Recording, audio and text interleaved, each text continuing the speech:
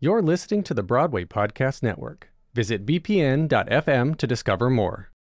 When you need mealtime inspiration, it's worth shopping Kroger, where you'll find over 30,000 mouth-watering choices that excite your inner foodie. And no matter what tasty choice you make, you'll enjoy our everyday low prices, plus extra ways to save, like digital coupons worth over $600 each week. You can also save up to $1 off per gallon at the pump with fuel points. More savings and more inspiring flavors make shopping Kroger worth it every time. Kroger, fresh for everyone. Fuel restrictions apply. Another day is here, and you're ready for it. What to wear? Check. Breakfast, lunch, and dinner? Check. Planning for what's next and how to save for it? That's where Bank of America can help. For your financial to-dos, Bank of America has experts ready to help get you closer to your goals. Get started at one of our local financial centers or 24/7 in our mobile banking app. Find a location near you at bankofamerica.com/talktous. What would you like the power to do? Mobile banking requires downloading the app and is only available for select devices. Message and data rates may apply. Bank of America N.A., member FDIC.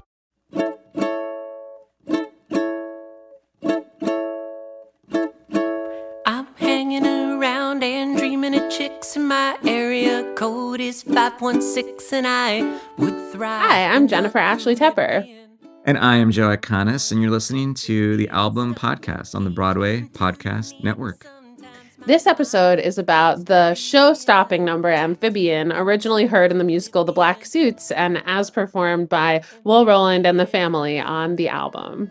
Yeah, we go super deep in the history of this song, which is slightly more convoluted and complicated than I even remembered before talking about it. We also talk in this episode about kind of the genre of songs in musicals where characters are writing a song. So that's exciting. Yes, for all you budding musical theater writers out there, this is the episode for you. Also, if you like frogs, amphibians, really. I'm a L-I amphibian. I don't really fit in with any guardian.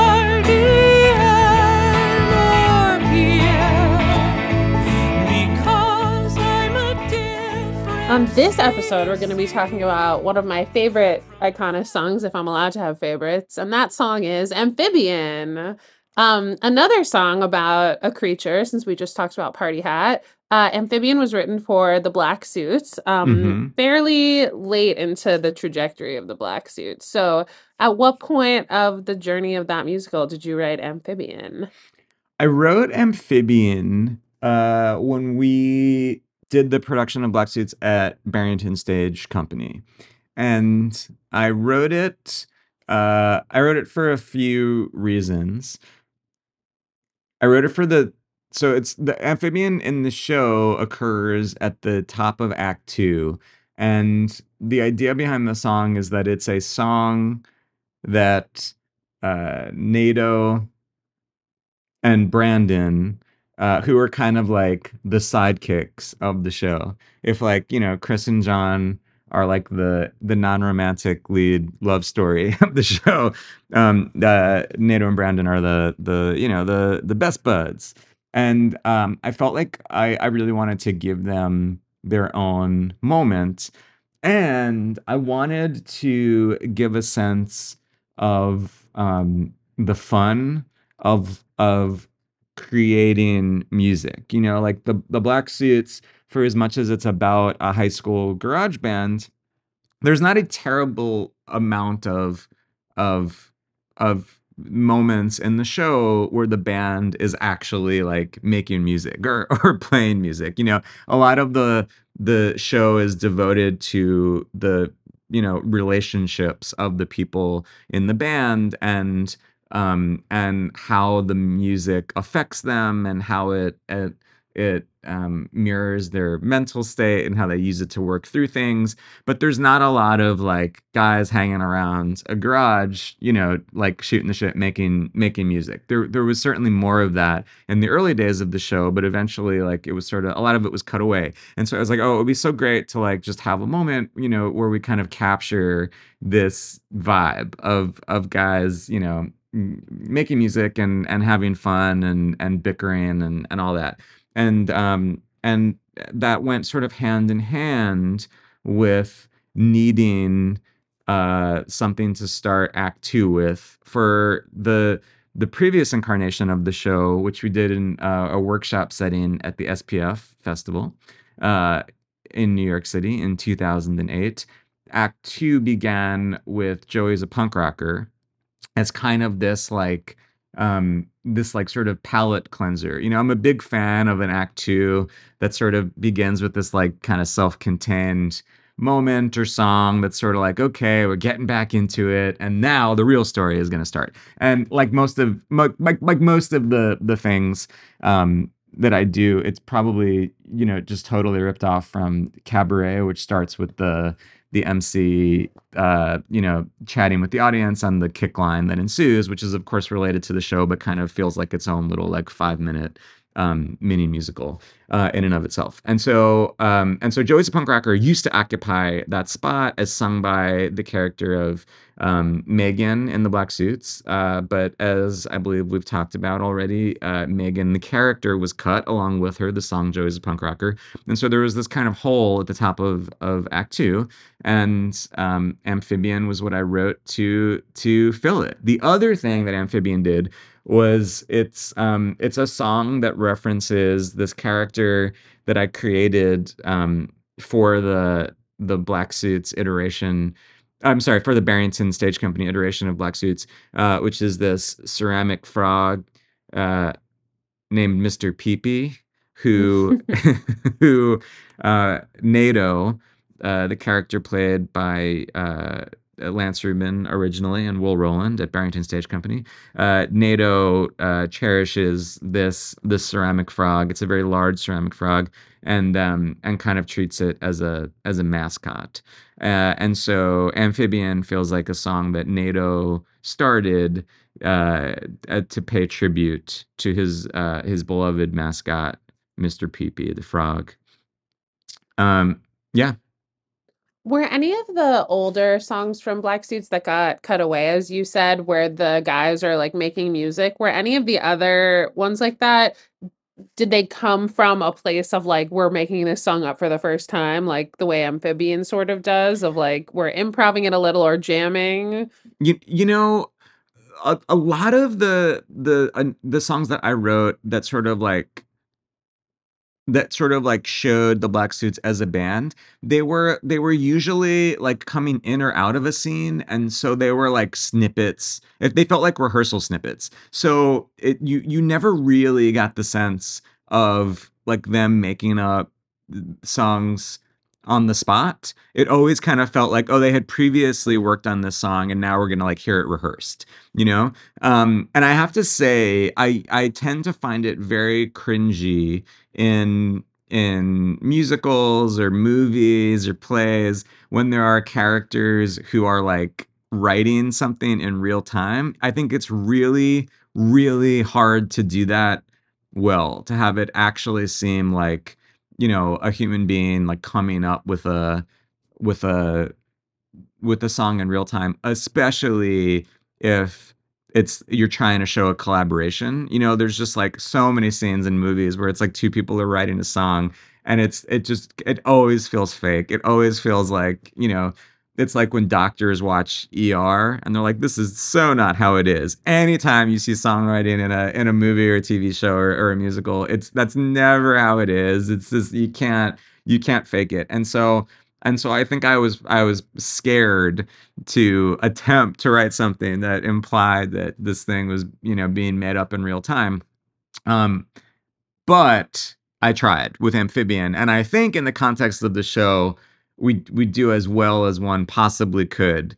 For me, something that was helpful was like just thinking of like, NATO is a bass player. And so when Amphibian starts, it's just bass. And so I needed to write something that was really simple, where you could get the melody of the song and you could understand what the song was with just voice and bass. And the simplicity of it, I think, is something that helps. And the goofiness of it, which, totally feels tied to the character, it makes it feel like, I think it makes it feel a little more authentic. It feels like, oh yeah, this actually is something that we could imagine this kid coming up with on the spot as he's playing this really simple pattern on the bass that he's probably played 10 million times before. And then, in the show, The Black Suits, all of the verses that are on the album aren't in Amphibian. I think there's just one verse, and there's this whole other section that involves Brandon,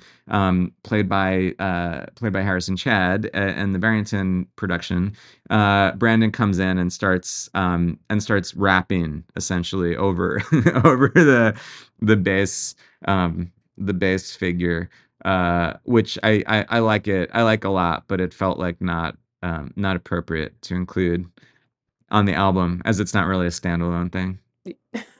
In terms of the kind of interesting conversation about like the craft of musical theater when a character has to write a song, it is, I think, really like instructive, especially if anyone who's listening to this like wants to write a musical or is kind of working on doing their best version of this. I feel like the shows that do this well and where Amphibian does it well is like it's so based in the character. It's so based in Hmm. like something funny that the character would actually do and how that like generates a song. And I feel like as hard as it is to do this well and as many times as we've seen it done badly, it's even harder to do it when it's funny. I was actually thinking about this. I saw a very wonderful production of The Goodbye Girl recently, and like, the song Paula is not the same. It's not like, Hmm. the character improvs this song, sorta. It starts out by like this character we know to be kind of like a funny actor who might improv is improving a song.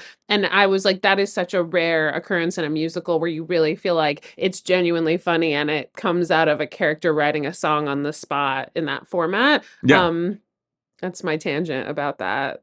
No, I think that's a great tangent and right on. Yeah, I think you're right. There's something about like it's like it feels like when we see it and it's cringy, it's because it's so general, and because it feels like the song themselves have nothing to do with the characters who are singing it. And also, I feel like so often when there is a moment like that where we're seeing characters like write a song, it's always supposed to be that song is like the best song ever written. It's always Right. Of supposed to be like, course. this is the song that's going to save them all.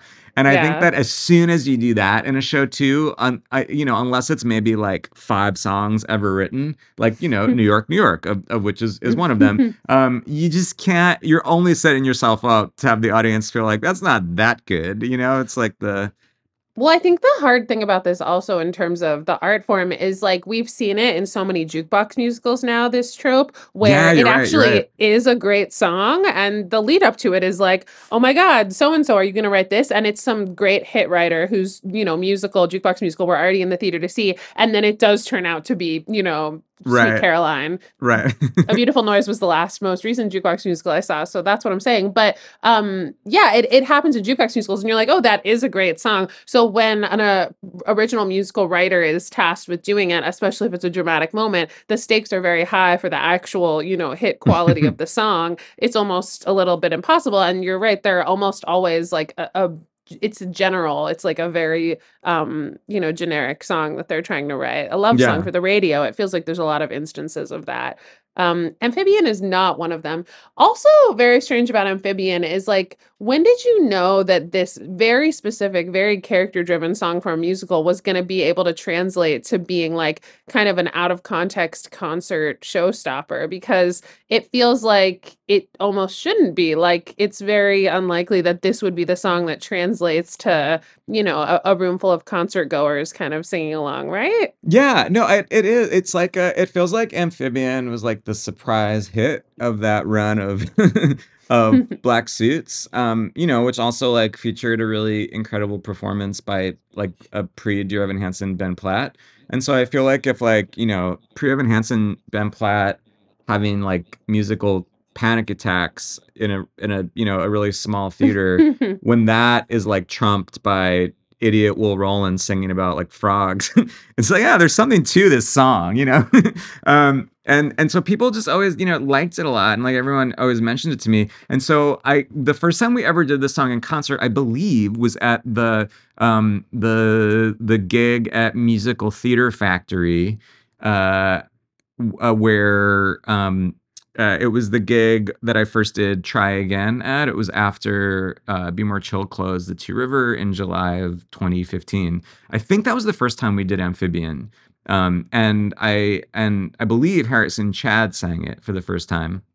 And I wrote the extra verse for that, because I knew, like, oh, it's not gonna make sense to have the Brandon rap in it, because the rap, is about, it's so specifically tied to a dialogue scene, and he's singing about Beethoven and Marley Matlin, and it felt like, oh, this is not going to hang by itself.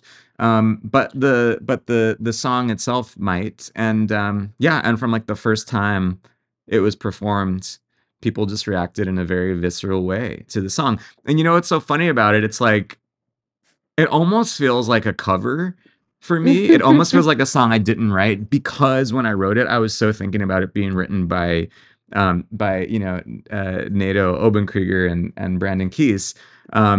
It doesn't feel like, I would never in a million years write that song if I was just like sitting down to write a standalone song. It's a song that only could have been written like by by myself in collaboration with characters. And I will even say this: when I first wrote it, I was at Barrington, and so the great Bill Finn, who's been a real supporter and sort of mentor to me throughout my career, he was at Barrington Stage Company running this musical theater stage, and he was really around the Black Suits a lot. And so I wrote it, and he really loved it. He thought it was just great. And I said to him, yeah, the only thing that bugs me about it is that Amphibian and Oblivion don't really rhyme.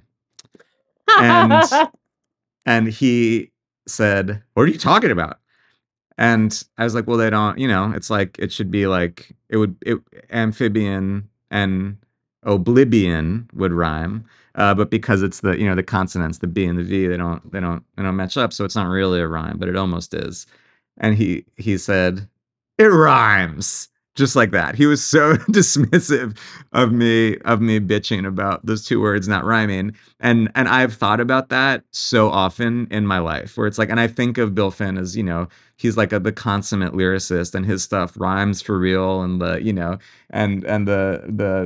integrity of his lyric writing is so high, that it's like, okay, he thought that those words, rhymed enough that it's okay. So it's also like, yeah, it's within the world of the piece. And, Bill Finn, as a professor, has sat through, I'm sure, many classes where none of the songs rhyme, and everyone is trying to write something that sounds like the radio, where it's like, on a far different level. But, I think Bill Finn sitting in a rehearsal for his own show, in whenever time period, the 90s, would have also said the same thing as you and been criticizing himself for that lack of rhyme. But at the end of the day, isn't it that, those characters would use that rhyme, whereas someone who is not writing a song but is hearing the song in their head might rhyme perfectly, if that makes sense. Yeah, of course it does. Like 100%. And honestly, I think that, like, if I heard that song as written by Nato and Brandon, I would feel like, oh, these kids are great writers. I'd be like, this is this is a very Very good song. advanced. They're really, really good. Yeah. Yeah. Yeah. Yeah, and it's like, this is not to be like I guess gauche or something, and talk about specific things that people have said about me in the press. But one of the criticisms that I've always thought was so funny of Be More Chill in the Times review was Ben Brantley said that it's that like the writing was so amateurish that it's like not only about high school kids, but it sounds like something that could have been made up by high school kids. And that's always stuck in my brain, because I really do pride myself on anything that I write. I write in the vocabulary of the human beings who inhabit the story. And so As I've said many times, like Be More Chill and the words that those characters use are, it's completely different, set of vocabulary and references and blah blah blah than the characters in Love and Hate Nation use, or the characters in the Untitled Unauthorized Hunter S. Thompson musical use, and that's intentional, and that's how I always want to write. But I've always felt like, it's like, yeah, Be More Chill, like the words they use are very blunt, and they're not flowery, and they speak in a specific way. But if those characters were writing like musical theater songs, they wouldn't sound anything like Be More Chill. And I always think, like, listen to like Amphibian. It's like the Amphibian, which is so tied to the specific characters who wrote it in black suits. It still sounds different from the songs that they sing when they're expressing themselves, internally. It's like Amphibian sounds totally different from Social Worker, even though it's from the same show, because like if Chris Thurzer was going to write a song, when we hear some of his songs, they wouldn't necessarily sound like Social Worker, even though he's singing that. And so I've always thought about just the connection between, like, the characters, how they sing in a musical, and how they would sing if they were, if we were hearing them write a musical. And I think it's actually two different things. Yeah, that makes total sense. I guess the critics didn't know that you tricked them, that you wrote so authentically for high school characters that they thought it sounded like high school characters wrote it.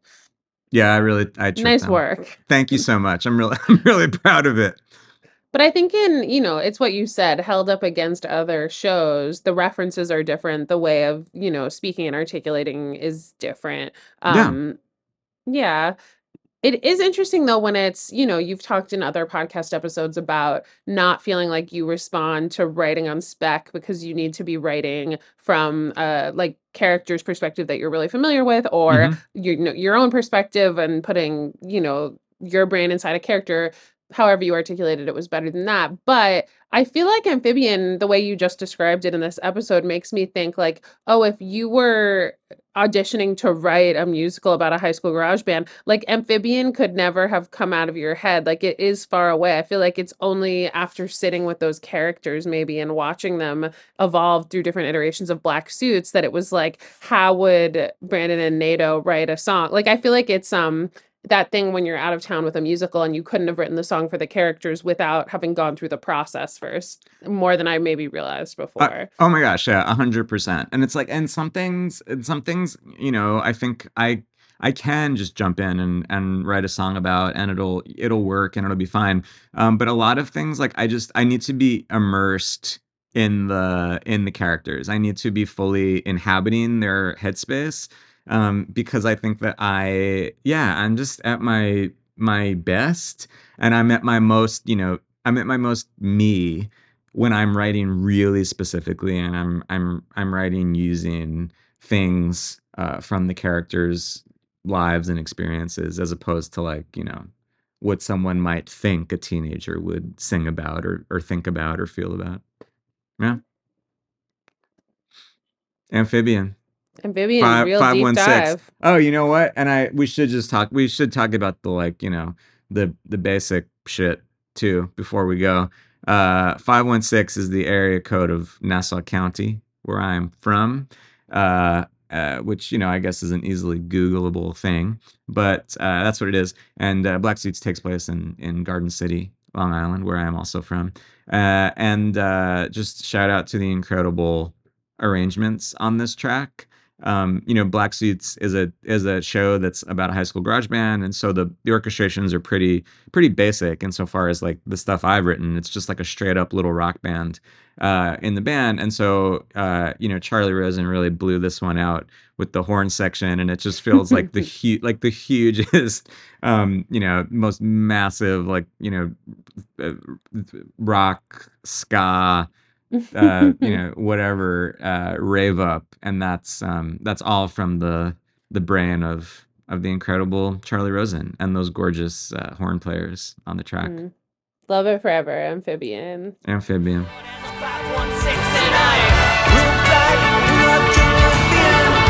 Hey, Thanks so much for listening or watching to my podcast. Do me a favor and go to wherever you just listen to or watch this thing and subscribe or like or give us a great rating or review, and then head to bpn.fm/album to find out even more information about this podcast, more ways to watch, more ways to listen, and check out my album. Thanks so much for hanging out. Album Podcast is executive produced by Liz Armstrong, produced by Dori Berenstein, Alan Seals, Kim Garris, and the rest of the team at the Broadway Podcast Network. Be sure to visit bpn.fm/album for both audio and video versions of this podcast and to listen to Album.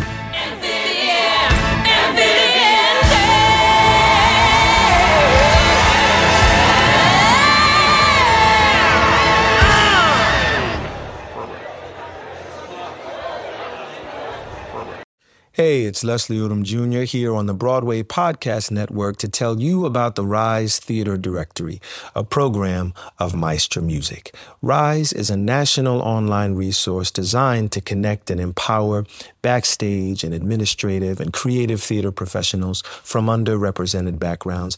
If you work or aspire to work in the theater community, this can help you find your next project. And if you hire theater professionals, search the Rise Theater Directory to find your next team. Create your profile now and get more information by visiting risetheater.org. That's theater with an RISETHEATRE.org, because only together we rise. With everything you have on your plate, earning your degree online seems impossible. But at Grand Canyon University, we specialize in helping you fit a master's degree in business into your busy day. Your graduation team, led by your own GCU counselor, provides you with the personal support you need to succeed. Achieve your goals with a plan and team behind you.